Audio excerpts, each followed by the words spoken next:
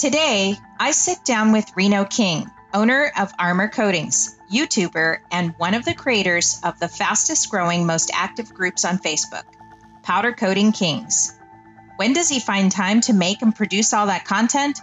One thing is for sure, Reno doesn't like to disappoint. His Army training and give first attitude has allowed him to rise faster than most. Listen in as we cover how to harness the power of content from followers, fans, and friends to generate buzz for your biz. Despite the video trouble with this interview, you'll hang on to his every word as he offers sage advice on the powder supply industry, how he revs sales in the racing scene, driving your A game, and getting out of your comfort zone. Finally, we discuss the validity of hearing no from your customers. Get ready to level up your powder coater game.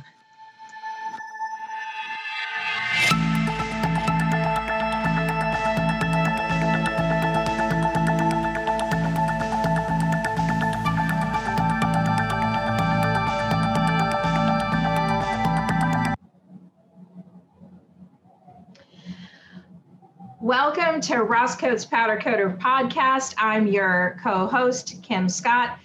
This weekly podcast interviews influencers in the powder coating industry and covers trending topics so powder coaters can effectively learn and grow their businesses. Today, we welcome a guy with a lot of energy. His Facebook group page says he's an aircraft electrician by day and a powder coater, Cerakoter by night. We're talking about Reno King himself from Armor Coatings out of Clarksville, Tennessee, to the show. Welcome to the show, Reno. Hey, thank you very much for having me on today. I really appreciate it. Yeah, you're welcome.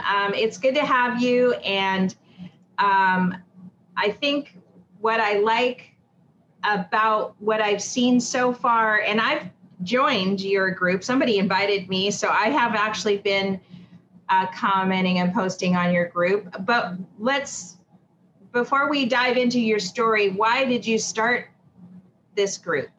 I have always, the group, because when I started doing the, I don't know if my video's froze or not, but Yeah, it is frozen, but it'll come back maybe, huh? Okay, if not, we'll pause.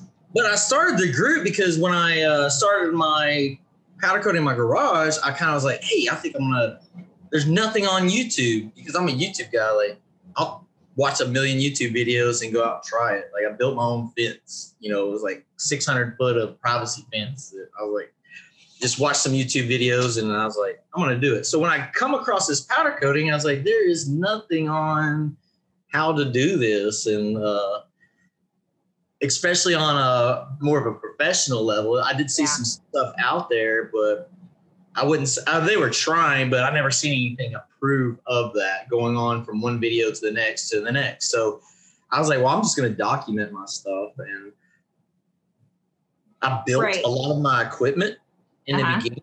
And when I started documenting on YouTube, I started getting people to reach out to me on my personal page and my business page.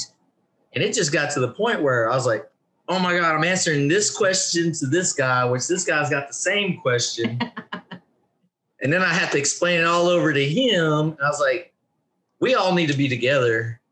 And there were other groups, Facebook groups out there, but there's a lot of trash talk. And if you're going to be a professional, you need, no matter where you're at and what level, like say if I'm a 15-year veteran in the community and somebody's 6 months in, that 50 is mundane to them. They've been doing it millions of years. It's second nature. But this guy in the beginning, he's like, well, how do I do this? That guy should be talking to him like, here's how you do it. If he's going to be on part of those groups, give him those insights. Hey, try this. If that don't work, here's this, With you on that. I mean, when I first started looking on YouTube too, I found the same thing you did. I took a different route just because I was a blogger. So I was actually blogging for customers. And so a lot of the content I created was just informational, educational content. that, you know, if they happen to stumble upon my YouTube channel, they would, you know, they could find that video, and I would just embed it in the blog post, because they were actually finding my blog posts more than they were looking for me on Instagram or YouTube. But it's not easy to create content on different platforms, and I think that you do it pretty well. Of course, you're not afraid of the camera. No, and you know, military right there. Yeah, is it? Yeah. A lot of schools and training on talking as you get, you know, of the brain. You got to be able to teach a group of people. The schools you go to, you know, how to make a PowerPoint presentation, how to present yourself, how to keep talking, cut your crutch words out and stuff like that. And I just got better and better at it through that. That's great. I mean, yeah, I think a lot of people rely on that kind of experience to get them to start a business or whatever, you know. They certainly do train the military right, you know. But it's almost, well, in your story or your bio, you said that you started just 5 years ago in your garage, but then it seemed like you've grown rapidly. Can you tell us more about that and how you did it? Well, it was the marketing aspect behind it. So what happened is like I started figuring out how to manipulate Facebook, manipulate Instagram, not too much. It mainly was Facebook and Google My Business. Those two things right there. So ranking, SEO ranking and stuff like that, and overall has changed dramatically. You can't just buy your top spot anymore. Maybe big companies can. But if you're in your area, you get Google My Business, get verified. Well, if you're producing more content and the more stuff you produce on Google My Business, putting those pictures up, putting offers, then if somebody puts in powder coating near me and I'm near them, I'm number one. Actually, both of my businesses are number one and number two. Because I bought another powder coating business. Just because I go in and manipulate it all the time. And then I asked the customers, I was like, hey, if you're satisfied, would you mind sending me a review on Google or Facebook? Yeah. That's what that does, brings you higher and higher on the search engine. It's true. And that's why it's essentially what I did too with Ross's company. And I was painting, he was painting furniture. Before we got into powder coating. But then when he got into powder coating, I wasn't as interested in learning powder coating. So I just kind of got on the computer and just started learning all about that stuff too. But it's exhausting. I mean, you have to be at it every day. There's a lot to learn. It's not easy. You know, we're doing a special right now where we're offering like a website and social media package to powder coaters. Just to custom coaters, so that we can, because we already know the ins and outs and now how hard it is. So for like $2,500, we can give you the full package deal, you know, just upload, you know, we just need your photos and some information about you. But, you know, it is, I guess if you're comfortable with it, there's a lot of people that aren't comfortable with it. And for those that aren't, it's not easy to get out there and get yourself out there. And then there's always this judgment zone, right? Where you're looking at, you know, say you follow Roro and then you're just starting out and you're like, how can I, you know, and it's not about that though. Strive to be better, you know. You'd be like, oh, that guy's been in business for 10 years. Everybody started somewhere. Everybody messed up at the beginning. You know, you either pay, I look at it in two ways. You either pay somebody a lot of money and go to school to be able to be taught to you, or you could just put your hands on it and teach yourself. It's going to cost you money, but you're actually doing, you know, you're using the powders, you're using the guns, you're using the ovens. And that's kind of the way I looked at it. Instead of me investing, I did go to Columbia Coatings school, but I didn't do it till 6 months after I started coating. Right. It's a great beginner course, but there's no, and that's another thing that needs to be created. Somebody needs to create an advanced course. Now, I did talk about that with some of my guys a while back. But it was right before COVID happened, and it kind of washed everything out for a while. So back to the drawing board. No, it's happening, and I'll be happy to add you to my group because we've got a little thing going on with those that are interested in that. Because I'm determined to make it happen. I think it's sorely needed. In fact, I mentioned it in, let's see, Powder Coating Tough magazine came out with, well, where did it go? Oh, it's right here. I mean, I don't know if you get this magazine or not, but everything I subscribe to is all digital aspects. Yeah. They're talking about educating the powder coating industry.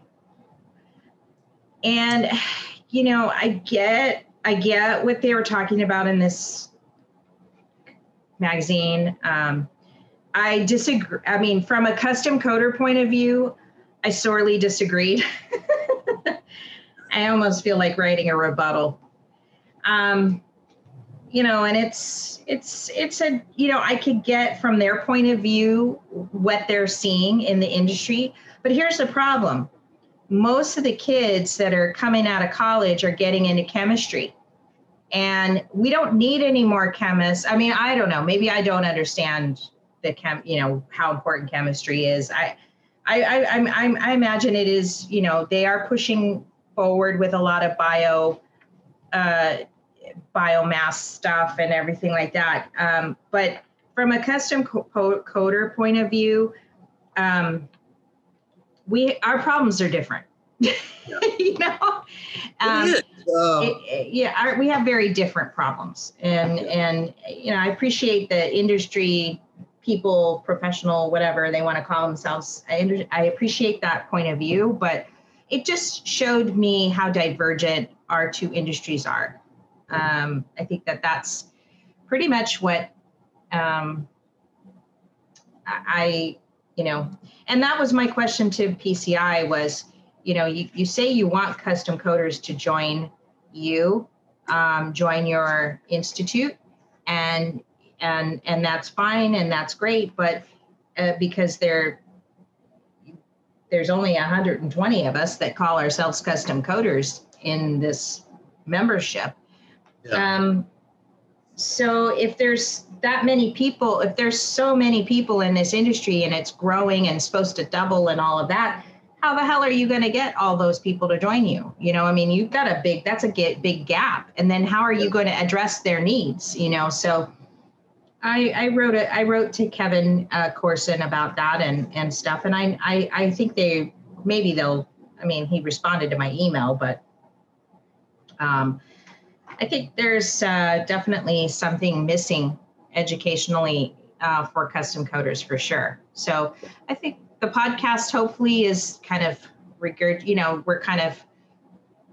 sharing our opinions and our concerns and our trends or what we're seeing or what's missing or whatever. And I appreciate you coming on the show to talk about that because it's something that I think we could make happen, and it could be interactive, especially with COVID and, you know, travel and, you know, and stuff. So, anyways, I'm talking too much, but you're right. You know, I got on my soapbox, but I think that's another reason why I don't pay attention to any of the like the Powder Coating Institute or anything like that. They have nothing for me. Yeah, you know what I'm saying? Like I'm not going to waste my time. Of course, I do a lot of industrial stuff too. Like here lately, and I'll try to maintain those because that's where you can get your projected incomes a lot better on continued business instead of walk-in business. And it keeps the doors open, you know. Right. It's always there. It's consistent, relatively easy to do, basic colors. But you also have to have a setup for it and be able to swap on the fly, go from industrial. Now we got to do these custom two-tone wheels. So it's so hard. That is I could teach somebody how to spray industrial stuff in a week. It'd take me months to get the two-tone aspect down. in somebody, you know, things to pay attention to.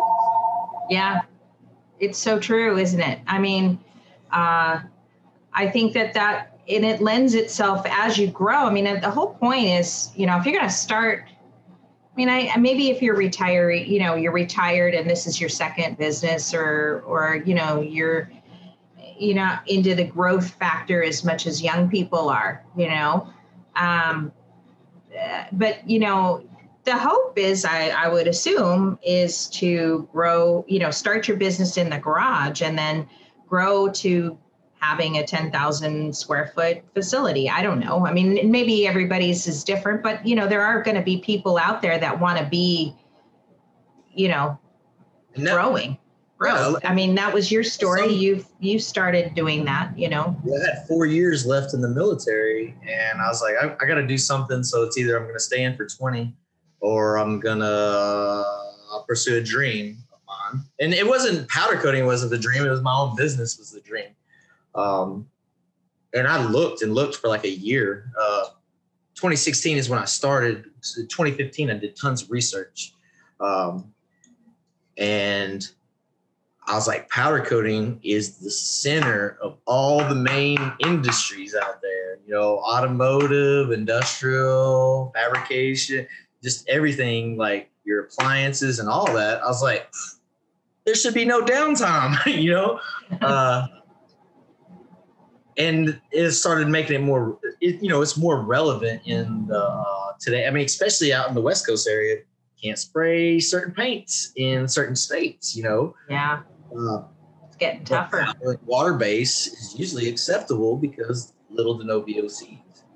So I was like, well, if the current trend of trying to go green keeps going, sooner or later there'll be no paint base. Even automotive industry, you know, car manufacturers are taking their paint, the majority of their paint stuff out and they're powder coating because it's a lot safe, less restrictions on OSHA and EPA.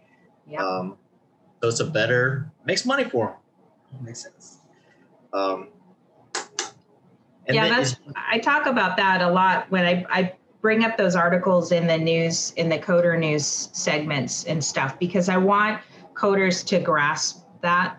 And all I'm doing is just taking articles out of Coding's World and stuff. But that's basically what I'm seeing in the industry, what you just said. You know, they're transitioning out of this. This is a global movement.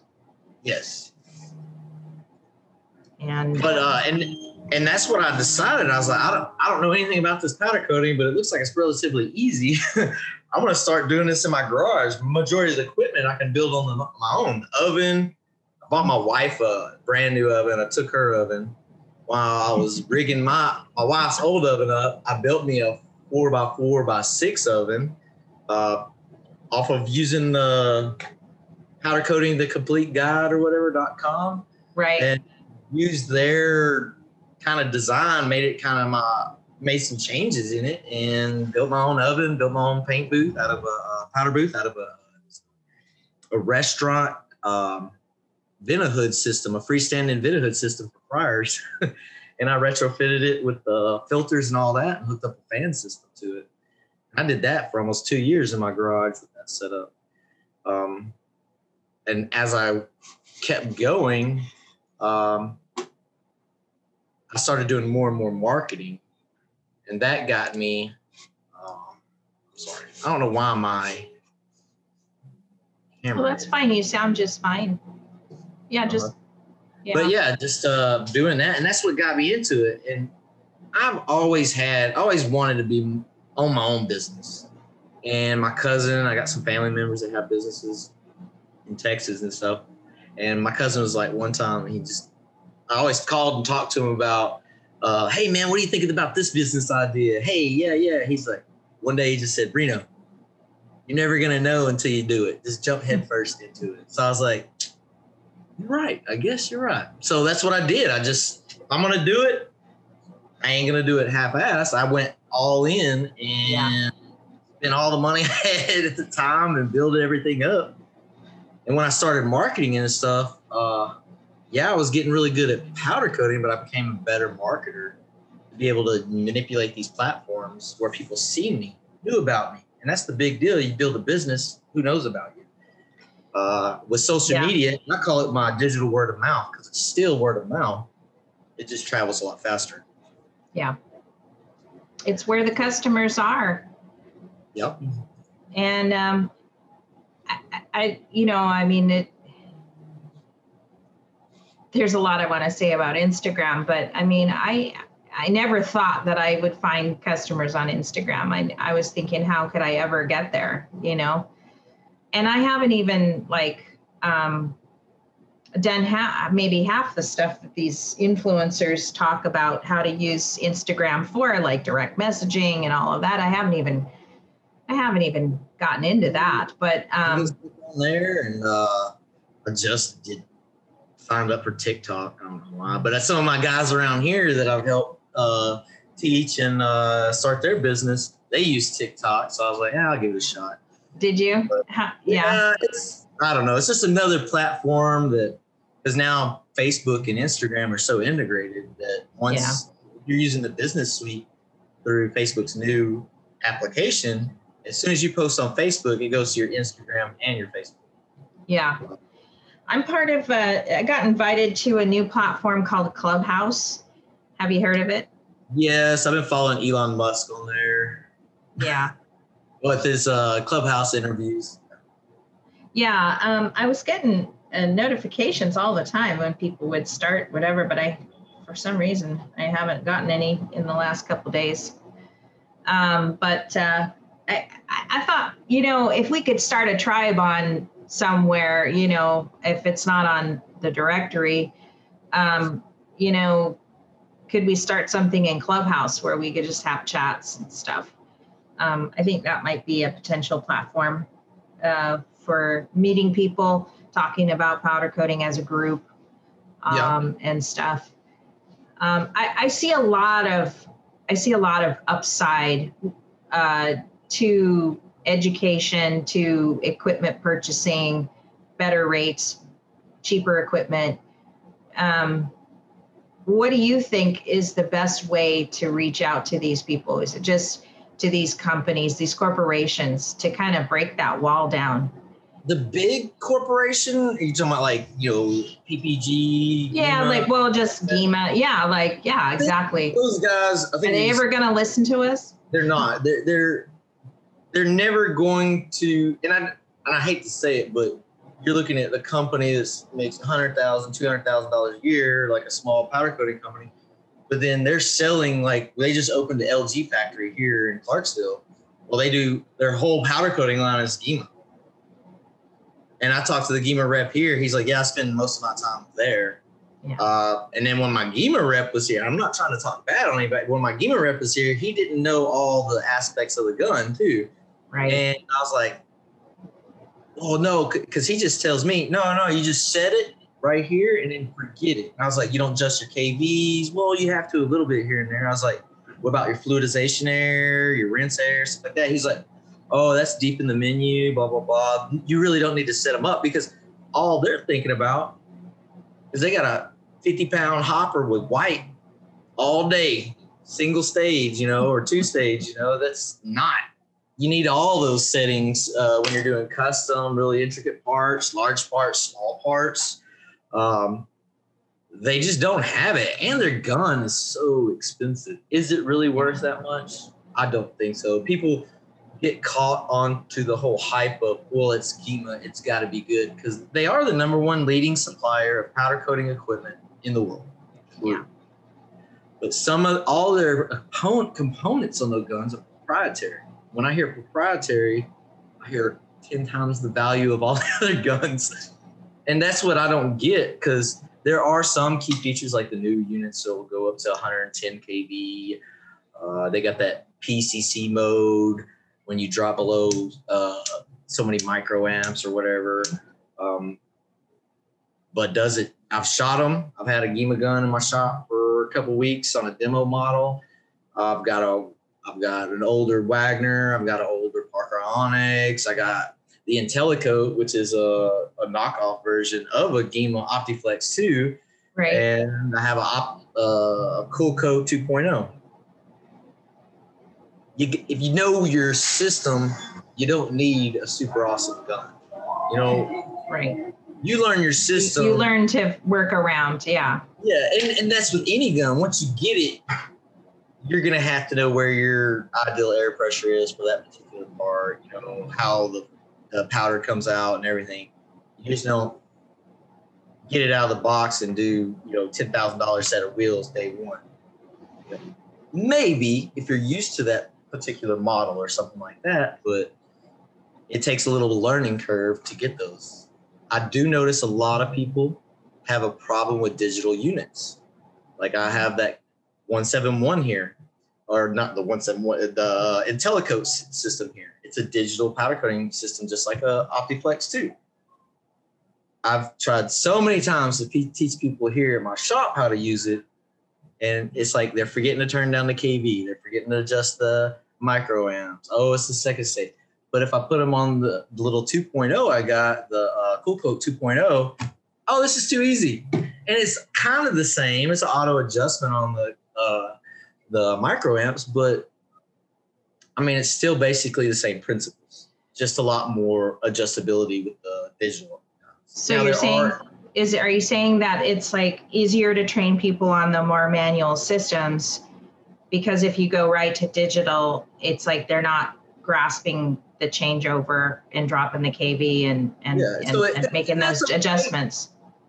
And that's okay if it's like me or Ross or that one guy that's in there, you know, he knows all of his equipment. He knows all how it works and everything. He knows how to do it. But then when you start to grow and you pull employees in, it's a learning curve, because I can't go down the road and say, hey, temp agency, I need some experienced powder coaters, or hey, experienced powder coaters wanted. I'm not getting none.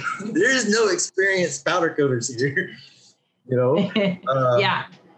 So you have to flatten that learning curve, because you don't want a guy coming in working for 4 or 5 months still learning the dang digital gun. Why can't I just put him on a manual analog system and he'll be fine? Right. Yeah. So those are the gun system, and I guess to get back to the main question was those bigger companies. Just my opinion is let them keep doing the industrial. All those powders that they have are usually white labeled or black labeled through smaller companies. I don't know 100% sure if like Prismatic Powders makes their powder in-house, but I'm pretty sure they got a large big company getting raw material and mixing colors in-house, not making the powder themselves. And I think Columbia Coating just did that too.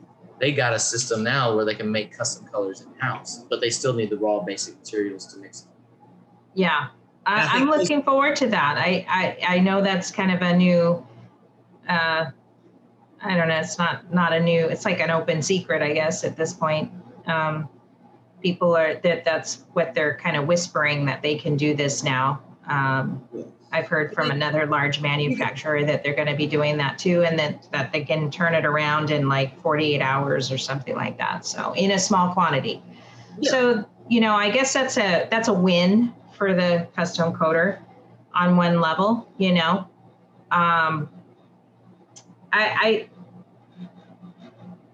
I think, I lost my thought on what I wanted to take away from that one article was that they're like, it's like they're so far from their beginnings or the history of, these guys that invented powder coating, the patents and all of that. They were literally like us. They were like us. They were just experimenting. They were trying new things.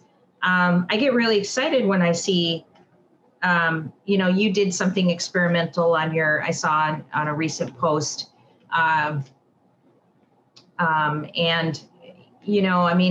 think it was the Johnny Cash something. That was my buddy has worked at this place. He's a fabricator in my shop because we started doing fabricating last year.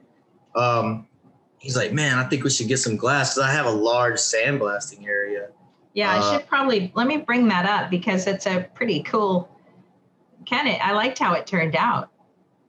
It's not perfect by no means, but it's a large door that the first time I ever powder coated glass. Now I did glass cups a while back, mugs, and engraved them, but this is just a little bit different, just to see what it would do. And I use car vinyl, which works a little bit better than like the Oracle 651 or high bake vinyl.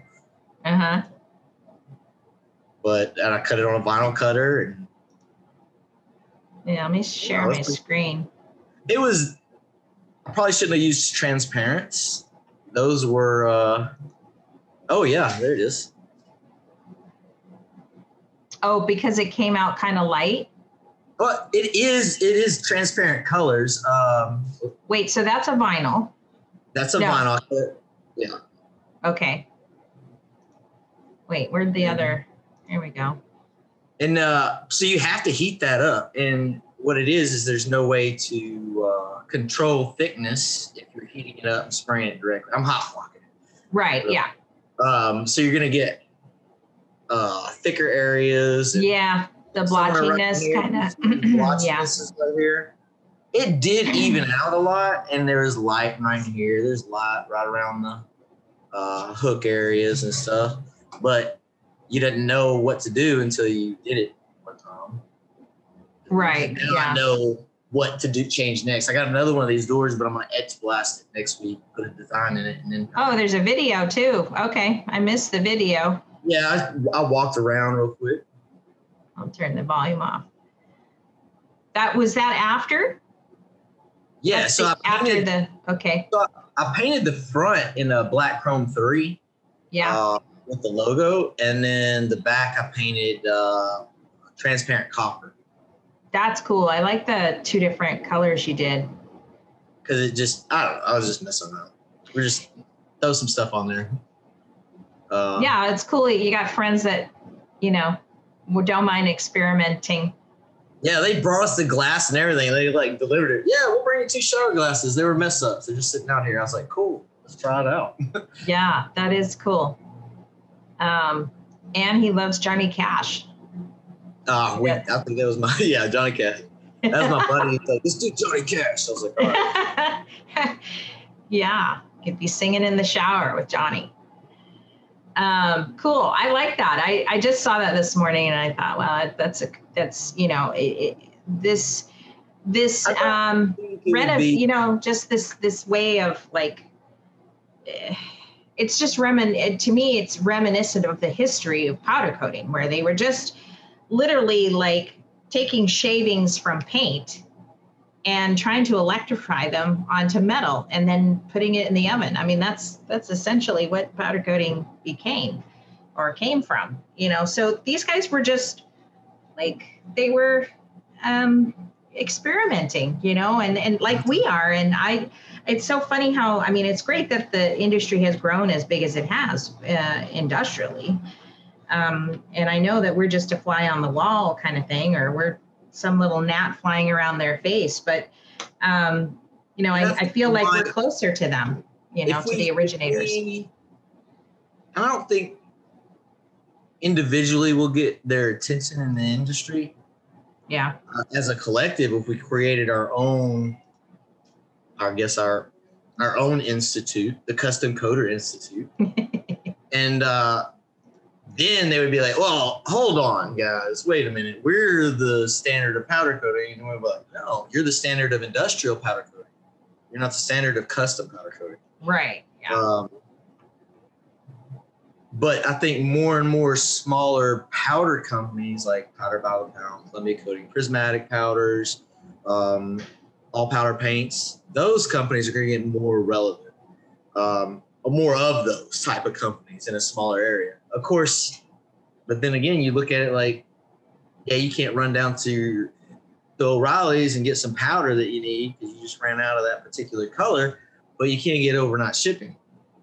Mm-hmm. And it's relatively inexpensive for what they're offering, so that quickness, of course, I got some in Nashville, and Columbia Coatings is Columbia, Tennessee. It's like 2.5 or an hour and a half away from me. I can run down there and grab them anytime. Yeah, that's nice. But some of those people don't have that choice. Like the closest powder coating company that sells powder coating is a state or two over. Right. And then I don't know about what you guys out there in Hawaii. Well, my difficulty this week was I have a client that wants to, needs a pound of Tiger just for some samples. And of course they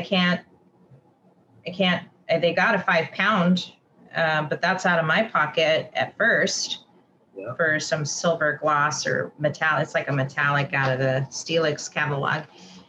And I noticed that I went to Crosslink and I noticed that they didn't have a pound of that. So I emailed Gabe, but I haven't heard back from him from Crosslink Paints. So I may have to bite it and order this 5 pound. And of course they're switching, I can't call Gabe because Gabe's not my rep anymore. So I'm like, haven't met the new girl, Kelly. So Kelly, if you're out there, call me. She's supposedly my new rep, but I haven't heard from her yet. So, I'll might have to just bite the bullet and order it. But, maybe you're right. Maybe the custom coaters should just be, stop trying to bridge this gap between the industrialists and the custom coaters and just go our own way, just build our own educational system, build our own equipment. I don't know if you know this, but I'm very partial to Columbia Coatings. And like I do we all are. They were some of the first people we ordered from. Yeah. And that is like, those are your newer high, those are going to be the companies that cater, like the big box companies cater to industrials. Those are the companies that, as they get better, as it gets more relevant, those guys are going to be the ones that cater more to the custom coater than the industrial side. And I hate to say it, but it's all about time and investment. So as a business owner, using those companies, those smaller companies, Prismatic, Columbia, Powder by the Pound, we're investing money in their products, showing it off, selling more of. They'll wind up becoming larger. Yeah. Will it happen tomorrow? Will it happen in 5 years? It'll slowly progress because nobody just builds a standardization of powder or for a custom side. And I'm pretty sure like in the industrial world, there's always everything's Q&A'd, a quality assurance aspect to it. Me being in the military, there's mill standards and stuff like that. Well, and that's why I think those big companies was created, because they needed a standardization. If we're going to put this in an industrial aspect, it can't just be maybe it's thick enough, maybe it's not. No, we have to be applying it this same thickness, this same deal every time, where it's repeatable. It's easier for the worker to learn and repeat it on a daily basis. And it's a totally different world than the custom paint shops, custom powder shops. You look at automotive industries that's painting cars, they usually dip those things and it's all automated or whatever, robotic arms. You hardly have anybody working inside those places anymore. They're just more of a monitor, a manager of robotics, Right. Yeah. Make sure everything's working properly. Right. Yeah. I think you're right. I think I get what you're saying. And they were kind of mentioning that a lot of this new economy or whatever this thing is that's happened since 2020 moving forward is going to be like, it's like the distribution of products and services is going to be more local. Like it's these mid-level companies will have to sustain our local economies. Similar to what you're saying about Columbia, they'll be the regional supplier of everything because, with whether we're going to continue to have logistics supply disruptions and stuff on the macro level, it might lend itself to having more regional suppliers or more local suppliers. And I think that that's kind of what they're talking about with this new economy or whatever thing they're talking about. Yeah, like, I don't know. I don't know. On that part. It's just, there's so much speculation. Yeah, you people say they're going to change. Will it change? I don't know. You know, the logistics has always been. I was on the phone with DJ Squared a while ago. They're back ordered on everything. Everything is made to order right now because they just can't keep up with demand, because when production stopped at the larger manufacturers, it's Slinky effect all the way down, and we're filling the back end part of what manufacturers that shut down of raw material did last year. It's getting back to, I got it sometimes too, trying to order stuff. 4 to 6 weeks delivery time. You need lead time to build it or something like that. Where it used to not be, everything was in stock because they just had a shelf of them just sitting there. Right. Yeah. Now we're playing catch up. Because everything right now, I was talking to the guys at DJ Squared. They're a manufacturer of like tube benders and plasma tables, but right. They don't. He said everything is built to order right now. We have no stock of anything. And I was like, wow, that's a good thing and a bad thing. You sold all your stuff, but what's it going to look like 6 months down the line? Mm-hmm. What's it going to look like a year down the line? Are you still going to be doing that, or are you going to stock your storage back up? You know, I don't know. Yeah, good question. But that's a lot of the chrome. That's why there was so much problems out of chrome this year. I don't know if you noticed that. They were running out of raw material to make it. It's missing. Yeah. Well, guess who's the one that's going to hurt the worst? It's the little guys like us, because then when the stuff does get on the shelf, big companies already right there buying it all. Yeah. Or they're back ordered and we'll never get it. Or scraps that, we swept this chrome up off the floor. I doubt they did that, but that's what happens right now. Don't be surprised. Of course, don't get me started on chrome. I don't even want chrome in the shop. I try to do away with it. Yeah. It's just a lot of people are switching to just silver, right? Using the silver as a base instead of we're just trying out, again, experimenting. I love that about the custom coaters. They're just, I guess they have the time to try something different and do something different, like powder coating on a glass shower door, Just something to get attention. I don't know. You need content. Yeah, content. I just need content. Give me your glass shower door. But you never know unless you try it, I am going to try to make a YouTube video about that in the next couple of weeks. I got to do some other stuff, get some blast, because I'm going to sandblast it too and etch it. That's cool. We've done that. It came out really cool. Yeah. I'm good. So Dad brought me some mirrors. He's like, you got a sandblaster? I was like, yeah. Can you etch these mirrors for me? I was like, I have never done that before. Oh, it's too easy. Because he was using like a Harbor Freight blast pot, and he was dumping like 2 50-pound bags in like 10 minutes. I was like, mine's way more efficient than that. Yeah. So tell me what you do in the race world. Are you pretty involved in that? Got me. That's what got me like known in my city and the area, is that probably a year into me powder coating, one of the guys that I had worked with in the Army had gotten out, and he started up this, race team called Top Secret Speed. And it was like a nonprofit veteran organization working on cars, drag racing cars, stuff like that. He's like, hey, Reno, you want to sponsor me? And he actually won a cup for me, because I used to do free cup giveaways once a month, like custom tumblers. I had a lot of interest, make a custom cup. People love it. Buy 10 of them too while you're doing the contest. So he won a cup from me, and then he asked me to sponsor him, and I sponsored his car. And then like everywhere he went, here, Reno King powder coated this, Reno King did this, come to the track, man, and then all of a sudden I'm getting intakes, valve covers, all over the place, and that's when I started doing a lot of high temp Cerakote too. Just matching that stuff up, decking people's motors out, turbo housings. I'd even got to where I'm powder coating whole engine blocks, a whole engine, Wow. The block, the oil pan, the heads, the valve covers, making it all match. The engine has to be completely disassembled, but the overall finished product, I got a mud truck out there with the engine that I did in it 3 years ago, and it still looks just as good as it does day one. I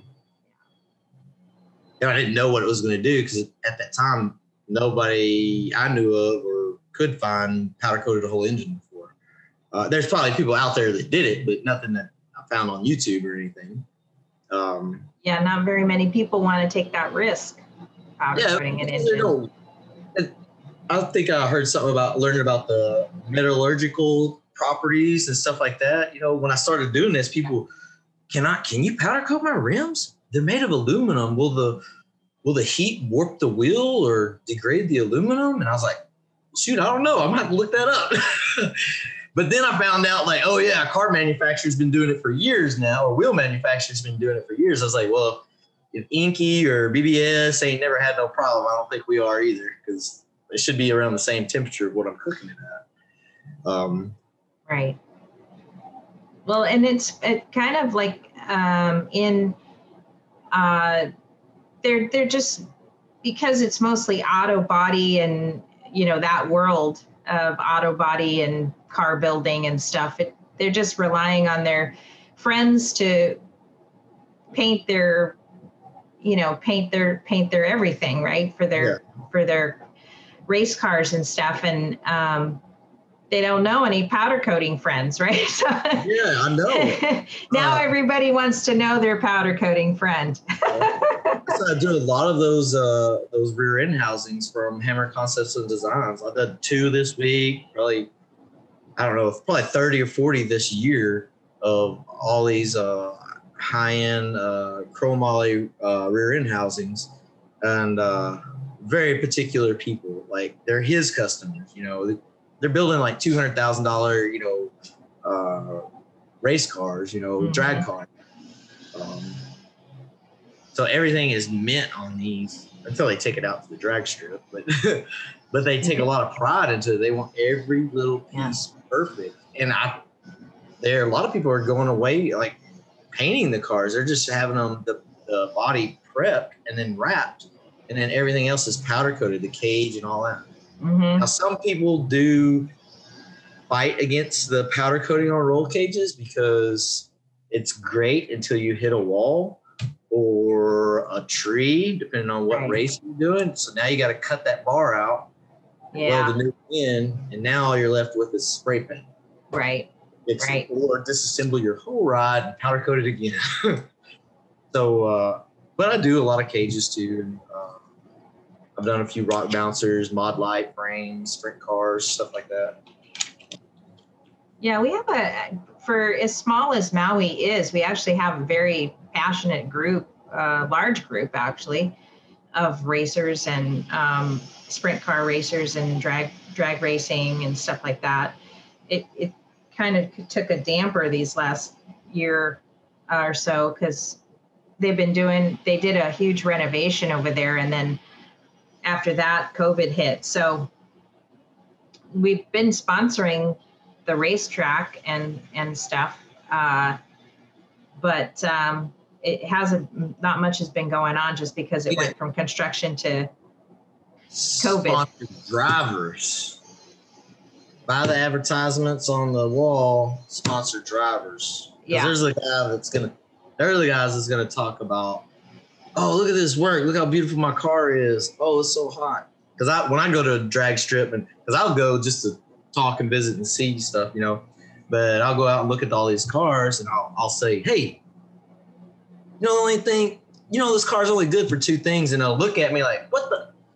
Looking good and going fast. And I can help you out with looking good, man. I'm ready with armor coating. I can powder coat your wheels or whatever you want. And they'll laugh at me and be like, yeah, man, I'll look you up, man. I'm gonna tear the car down this year, and I'll have you powder coat a bunch of stuff. So Yeah. Getting out there and letting people know. Because a lot of times I get customers that come in and say, hey, you could do all these colors with powder coating? I thought it was just black. People don't know. Your consumer needs to be educated. A lot of people don't understand, like, just before y'all painted, which I guess you had paint background, but before I did, I was like, powder coating, what the heck is powder coating? I had to do a whole bunch of research on it just to see if it was something I wanted to do. And then I was like, oh, it's relatively easy. Of course, everybody says that in the beginning until they start doing it. Well, it sounds like you did a lot of the footwork. Like you do have to do a lot of the pounding of the pavement to get your name out there, It's not just knowing a bunch of friends on Facebook.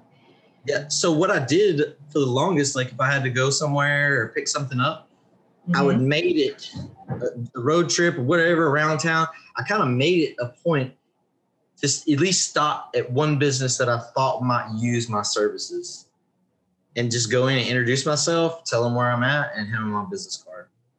And when I was looking at the beginning, I was like, oh, look at all your fabrication shops. So what do? I just look up on fabricators near me in Clarksville, and I'm like, oh, I'm going to go to this welding place tomorrow. I'm going to go to this fab shop next day. I'm going to go to this tire shop tomorrow, just go in and say hi, drop our car off and stuff. So, and then going to the racetrack, going to these events, that's one thing I never see. Like they got LS Fest here in Bowling Green, all these like trade shows and cars and coffee and all this. What's not there at any of them? A powder coating booth. Paint booth. Not a booth to paint in, but to advertise. Yeah, right, yeah. Nobody's there. I was like, why is nobody hitting this market?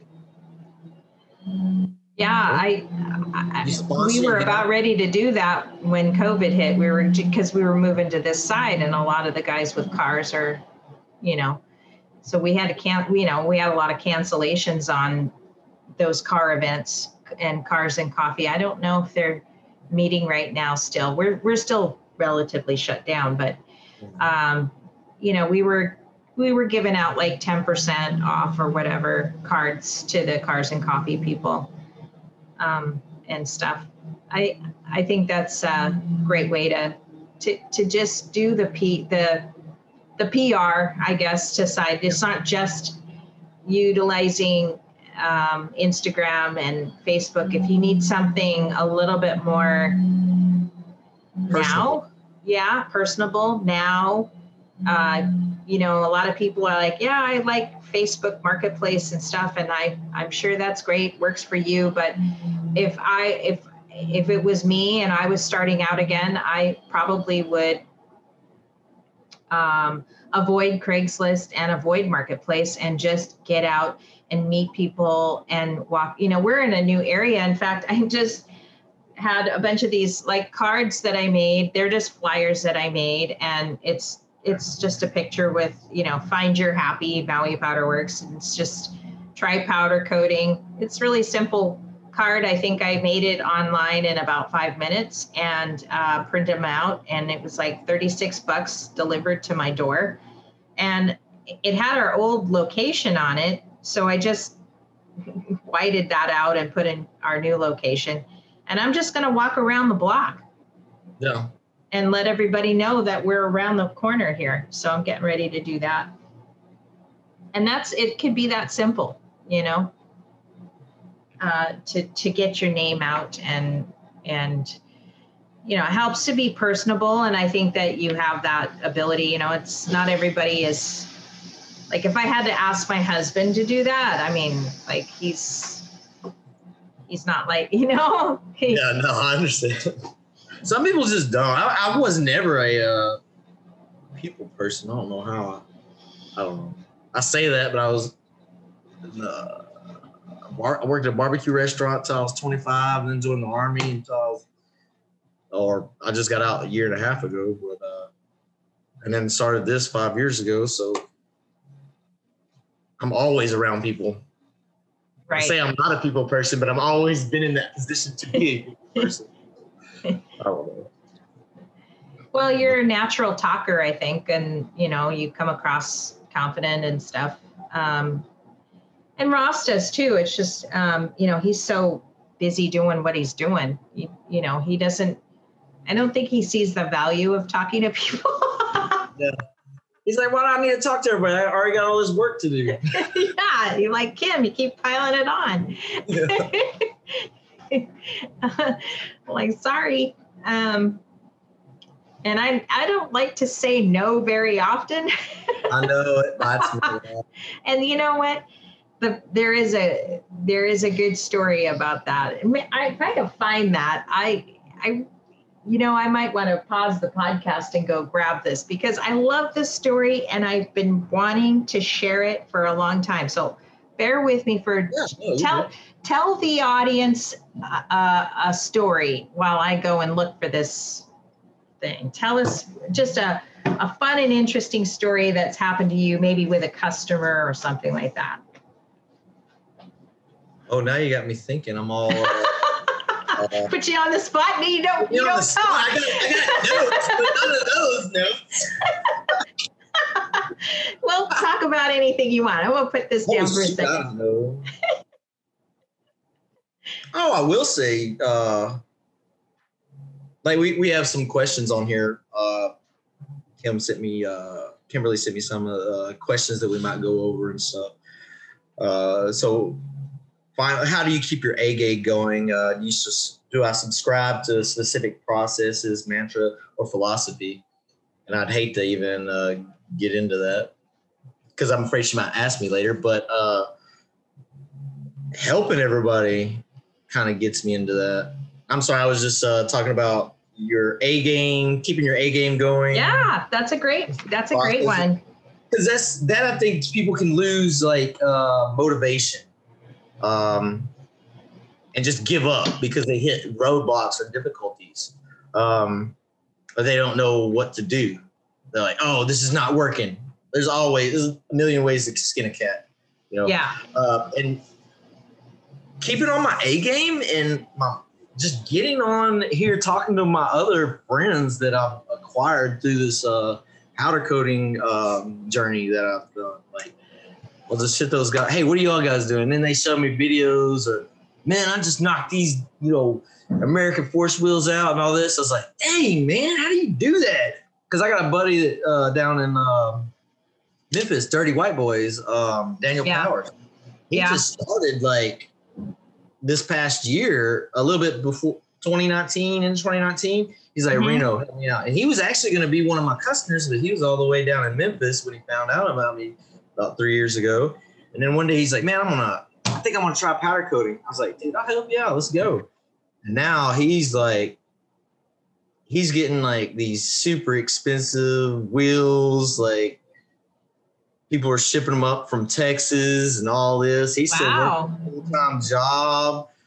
He's really big in the fuel. He's on Fuel TV's mentioned him a few times on there for doing these multi-tone polished powder coated wheels, And I'm like, golly, dude. I was like, I've been doing this for 5 years. He's stepping in. He's like, well, man, I had a good teacher, and I get on there.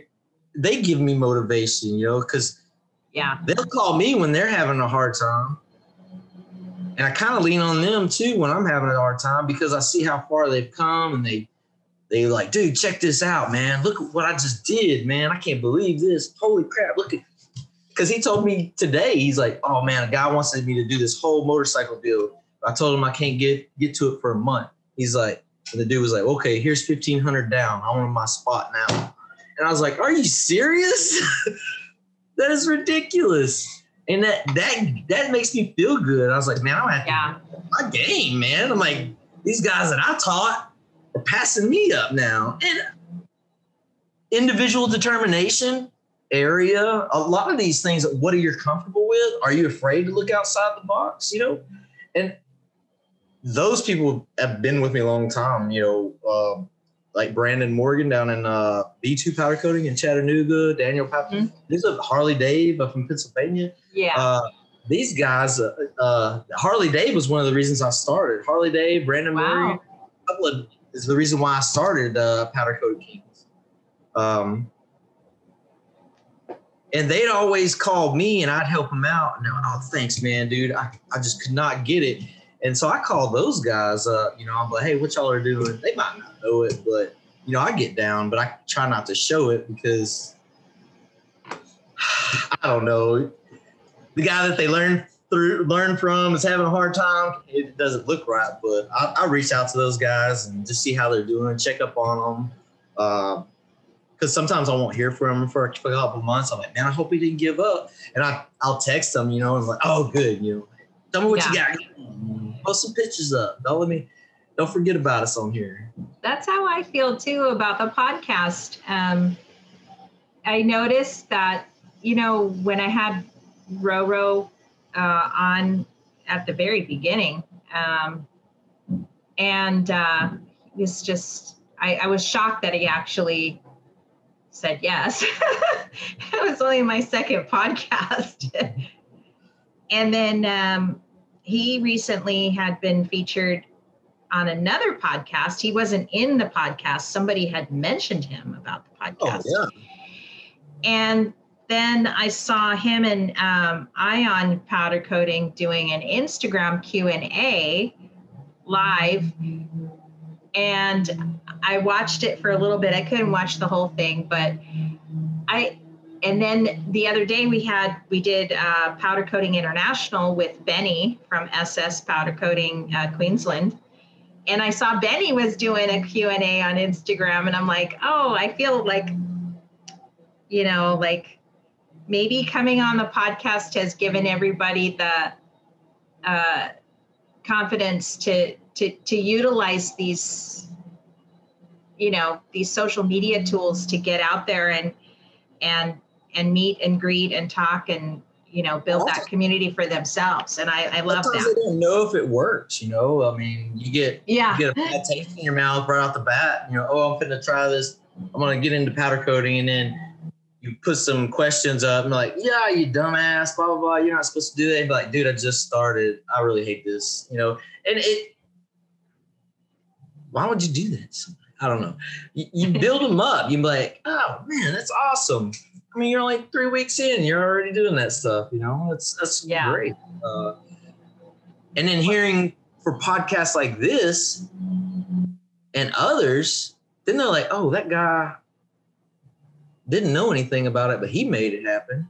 Oh, he started from nothing. Oh, he used to work, oh, that guy's just like me, Yeah. And it breaks down those walls so that you put up in your mind. They're afraid that they won't get into business doing Facebook or marketing like that because they've never done it before. They don't know about it, but then they hear from somebody in the same industry like, yeah, dude, I just started doing Facebook and now I got busy as heck. And they're like, well, maybe we should try that, Yeah. Because I don't pay nobody to do anything. I do it all in house. I was going to ask you that because you make it look easy. And I know it's not that easy, but what other tools do you use? Now my buddy's helping me. He works for me, Brendan Joyner. He helps me. He has experience. He knows how he had his own little YouTube channel. I'll say little. I haven't really looked at it. I feel kind of bad about that. But he's like, dude, you got a YouTube channel? I was like, yeah. He's like, how many subscribers do you got? I was like, 1,600. And he was just blown away. Like, I was like, I haven't even touched it in a year, really. Because I've been busy. It was just me and my wife working through this whole COVID deal. Yeah. And he comes in and, we're now working more and more together on it because after a while it gets a lot to handle. You're editing videos, you're advertising on Facebook, you're working 70, 80 hours a week. You're like, all right, let something off here. But it's learning these platforms and getting out there is really great. And doing it all yourself, I think, is good because if you're hiring a company to put your name out there, they're not. Yeah. They're just putting your name out there. They're not putting you out there. I was going to say, and that's what I thought.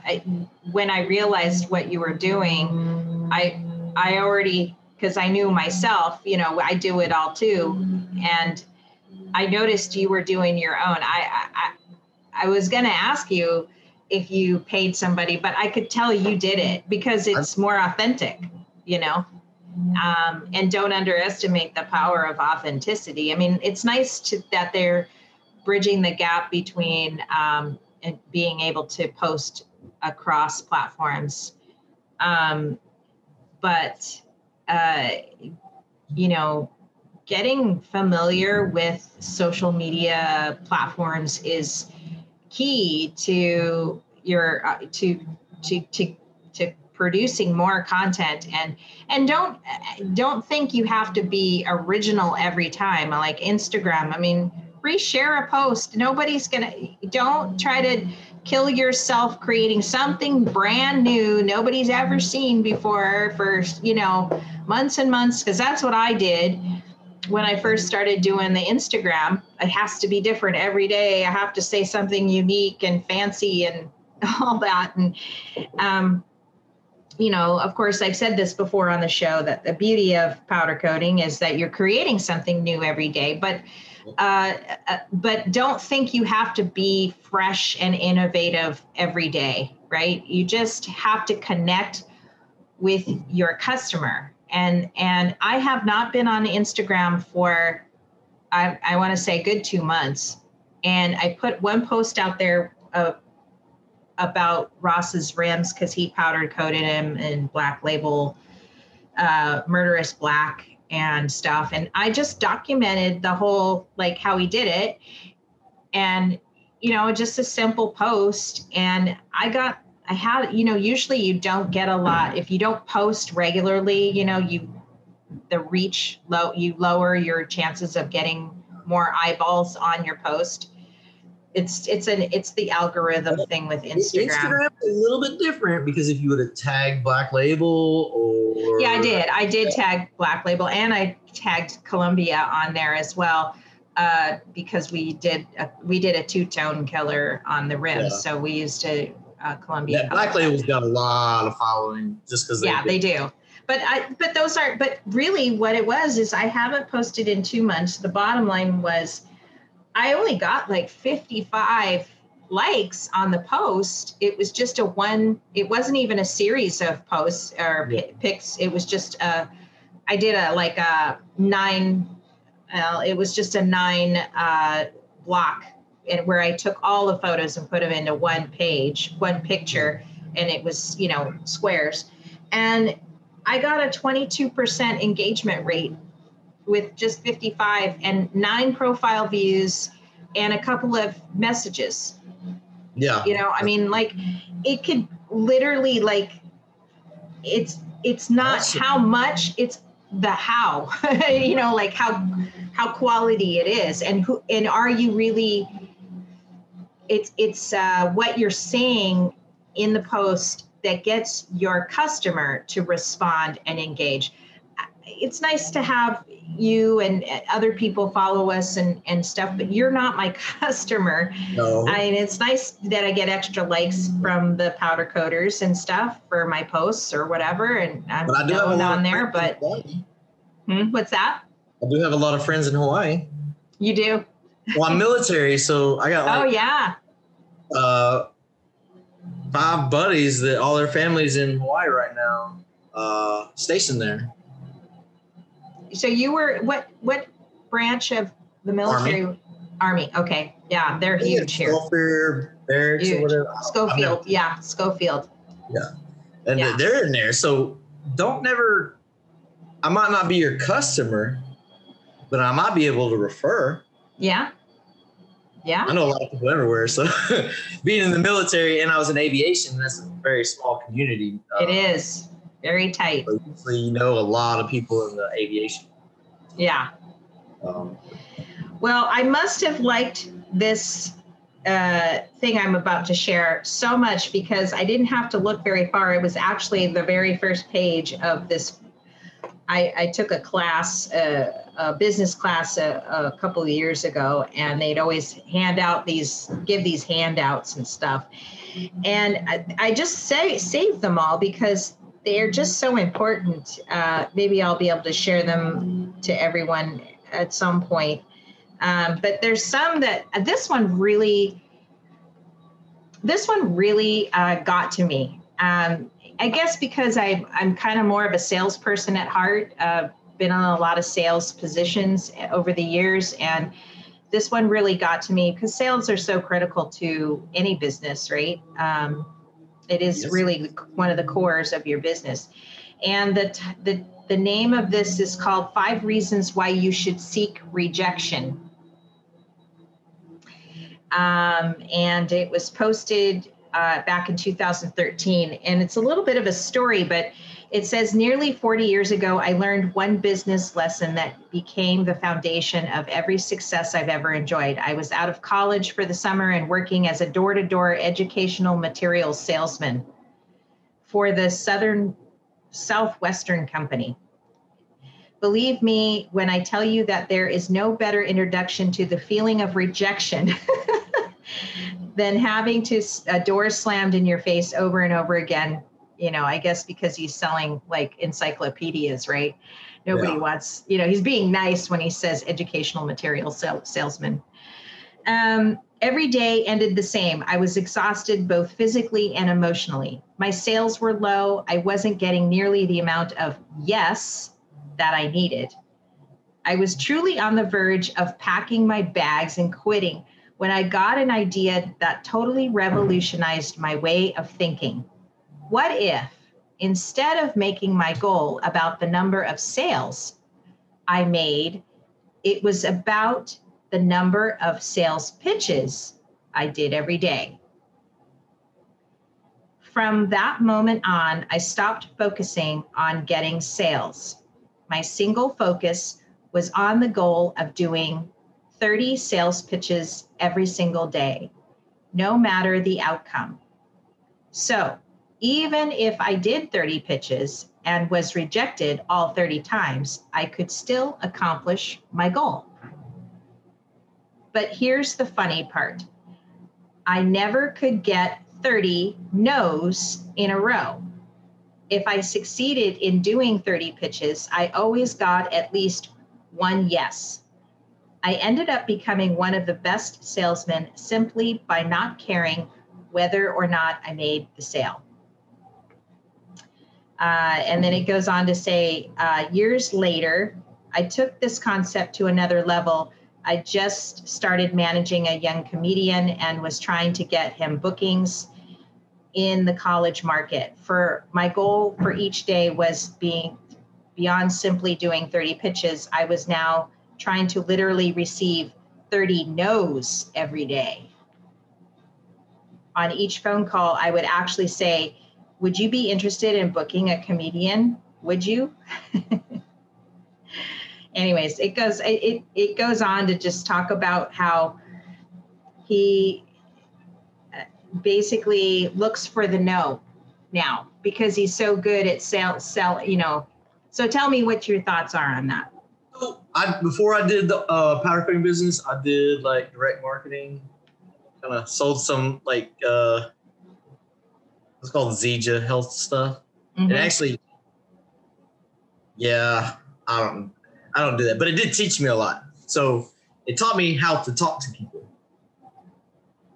Yeah. And it goes into the deal like ask 10 people, get 1 yes, you're good. Ask 10 people, get 2 yeses, you're getting better. Ask 10 people, you get 3 yeses, you're really good. If you get that 4th yes out of 10 people, you're doing some awesome stuff. You know? Yeah, I mean, that's 40% engagement, right? Yes. So, 30 yeses or no, and never preload yourself with expectation.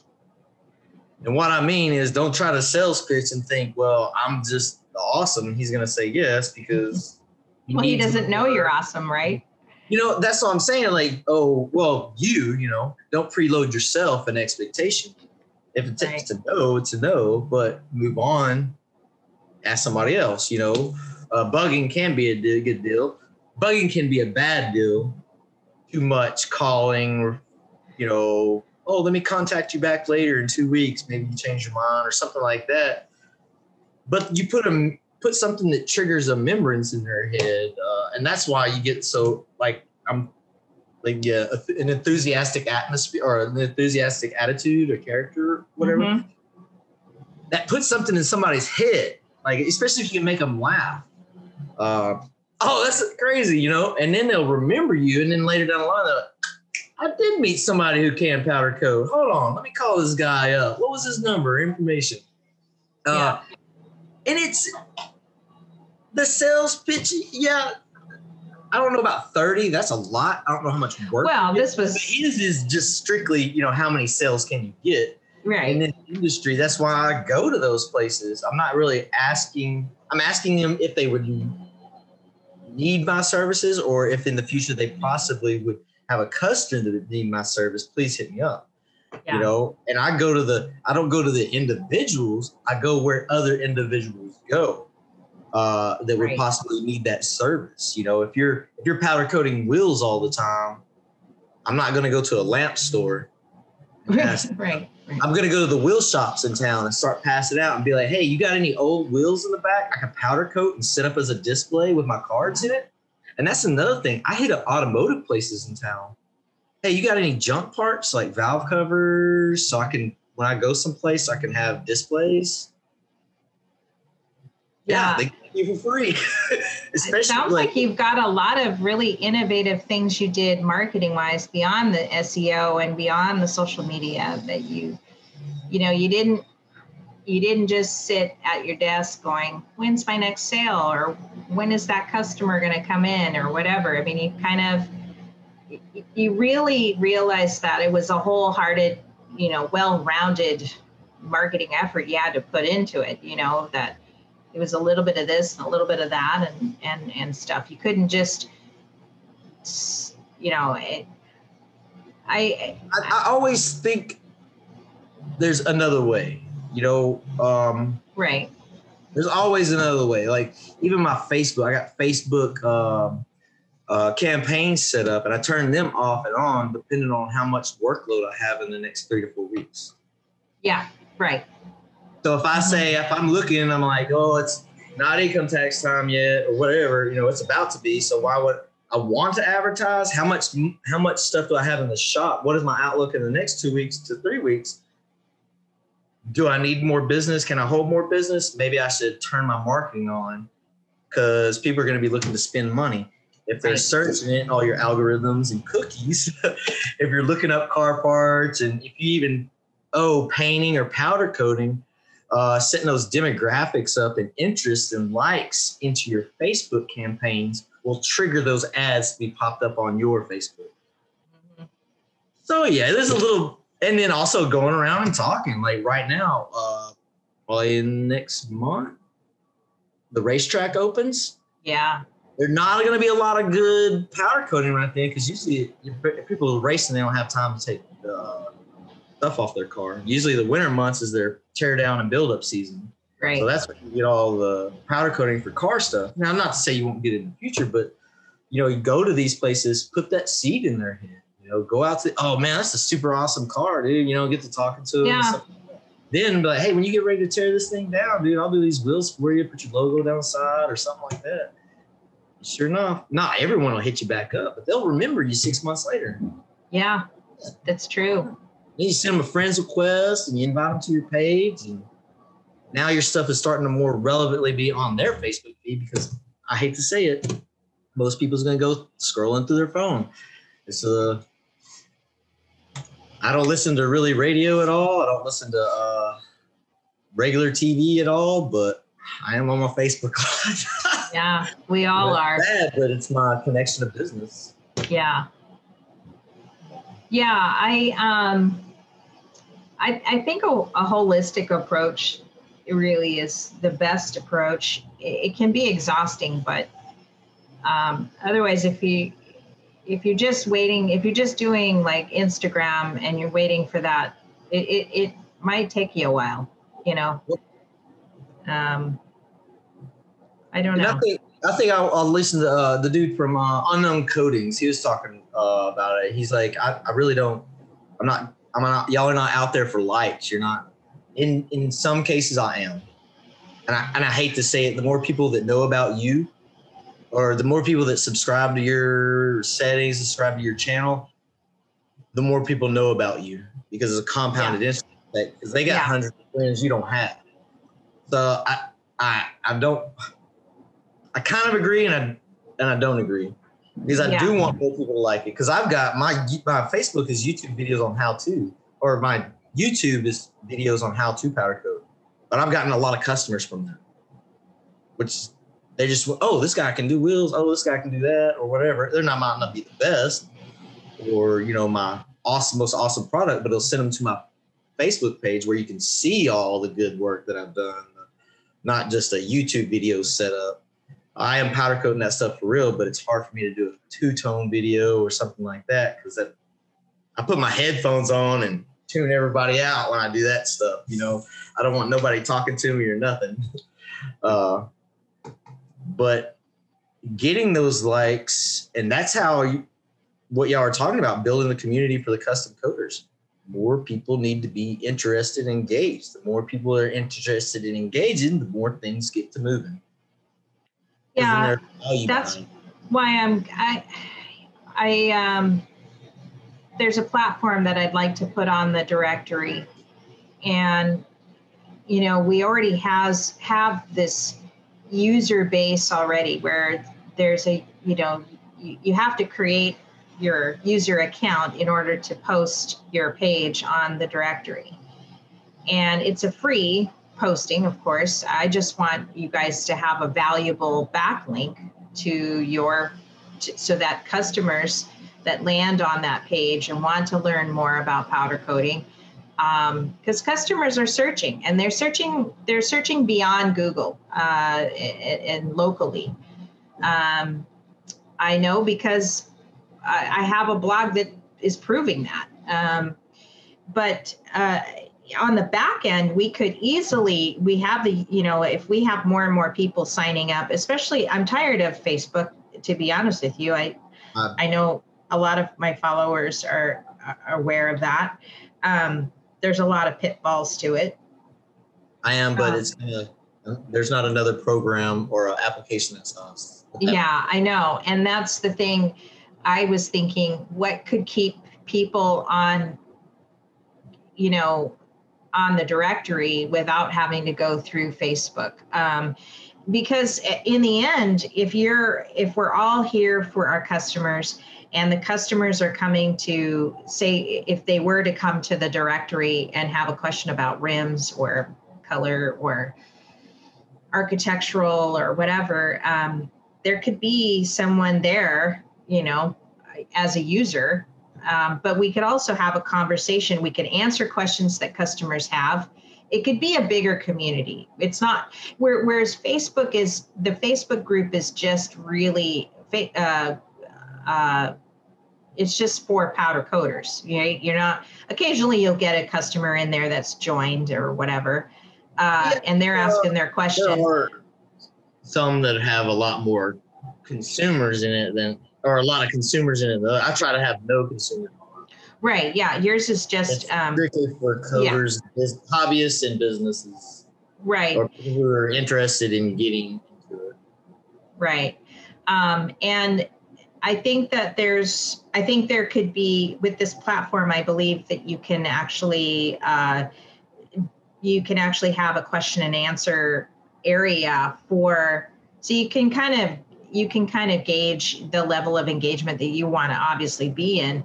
And you can have communities set up ahead of time. So like if you are a customer or someone who's looking for powder coating, you would go into this group, and then, and any of the users on the directory could chime in. If you're looking for sales, if you're looking for a sale, a lot of people are shipping their stuff to people. I mean, just based on relationships, That's it. It's like, if you're good at brake calipers, people are shipping them to you.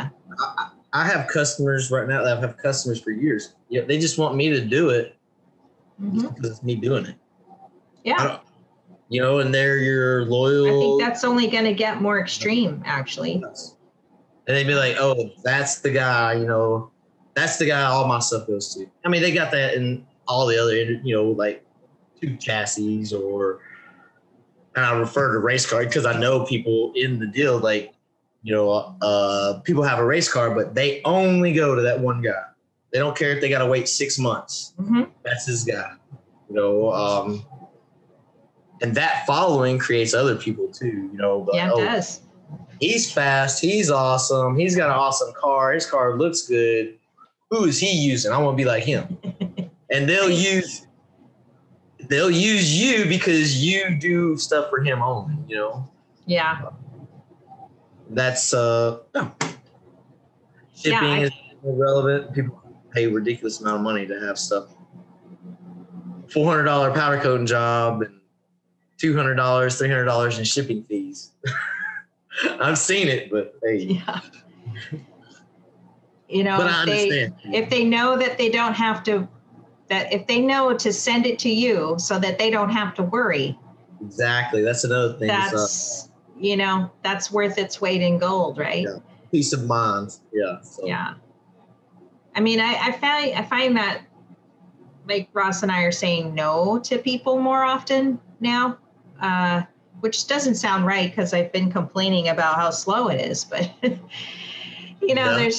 there are the jobs we want and then there's the jobs we don't want. Right. And when you're in it long enough and you've gone through all of your troubleshooting and got your shop all figured out and your equipment all figured out, well, then, you can kind of start to hone in on that customer that's your customer. Yeah. And stuff. So start eating no's for breakfast.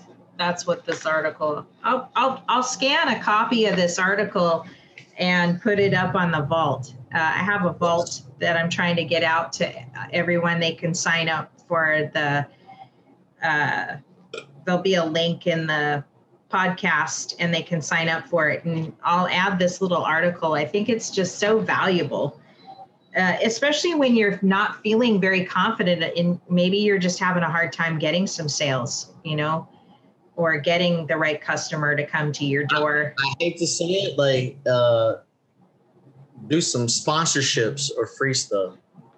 There's a different, people think I don't do nothing for free, but what I do is it's a marketing expense. Well, yeah. Yeah. If you're putting that, dude, I want to do those wheels. Oh, that's those awesome roll cage, dude. Let me do that roll cage. I just want to put my name on it. I'll do it for free. I'm going to take some pictures and post it up. You're going to get, you're going to get business from it later down the line, maybe not immediately, but you got to get your name out there somewhere. Do giveaway. That's the big thing. I didn't think it was my wife and my brothers like, we need to do some cup giveaways. I was like, I'm not ready to do any of that stuff. And that's what I started doing was powder coating cups. Great way to learn. You can get them from anywhere now. Those stainless steel tumblers. Yeah. If you mess up, just drink out of them and move on to the next one. I got a whole bunch of mess up cups. But that's what I started on, and it's just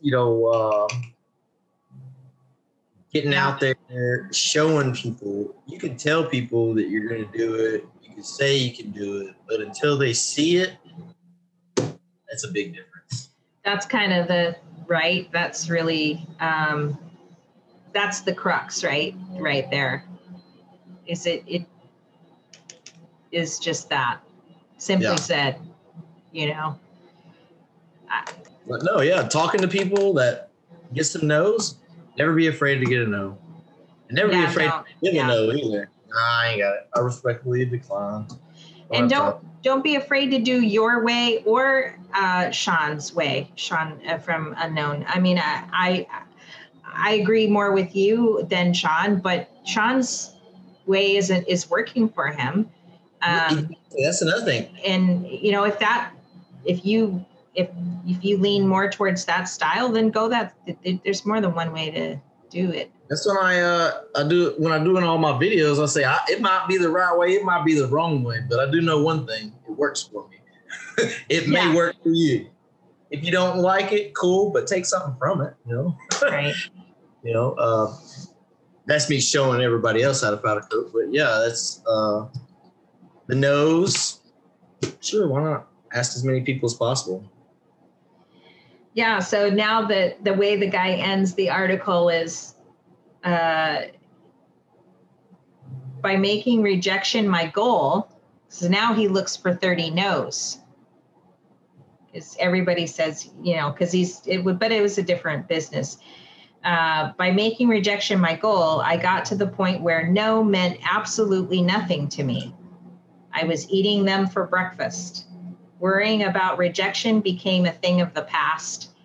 And when that happened, the yeses started rolling in one after the other. Also goes behind confidence too. Mm-hmm. And that's not easy to do when you've risen pretty quickly.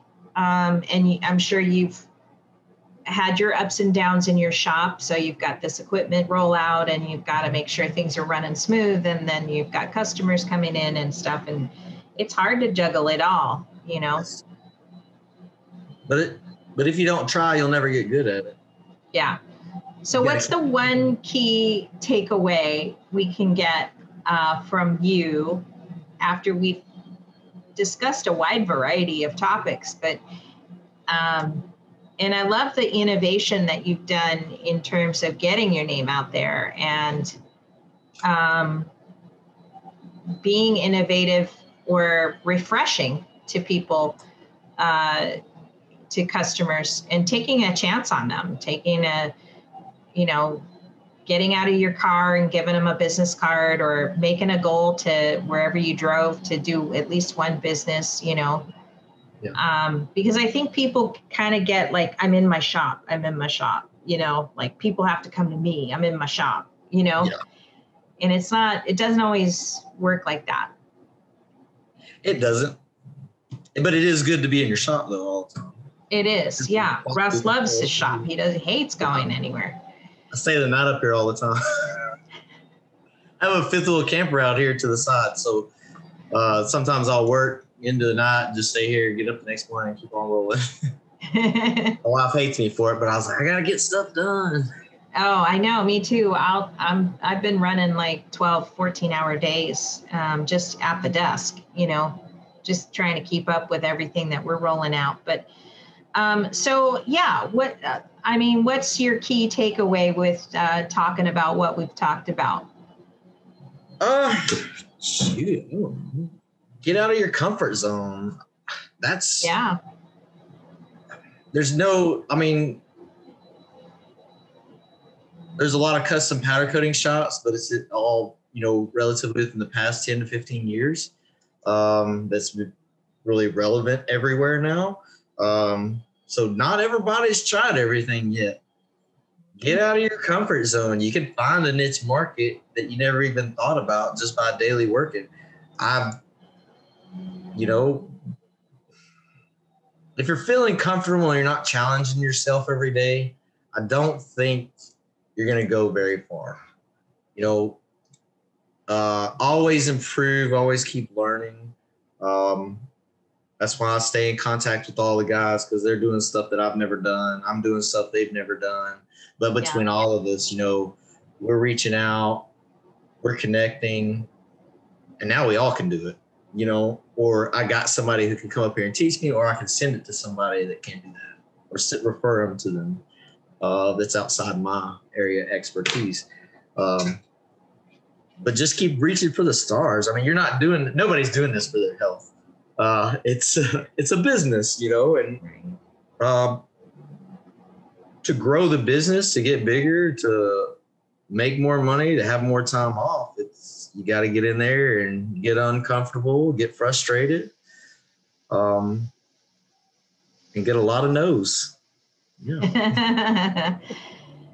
Yeah, the validity of the no's is important, because it wrote that. Does it? Who's the author? Robert D. Smith.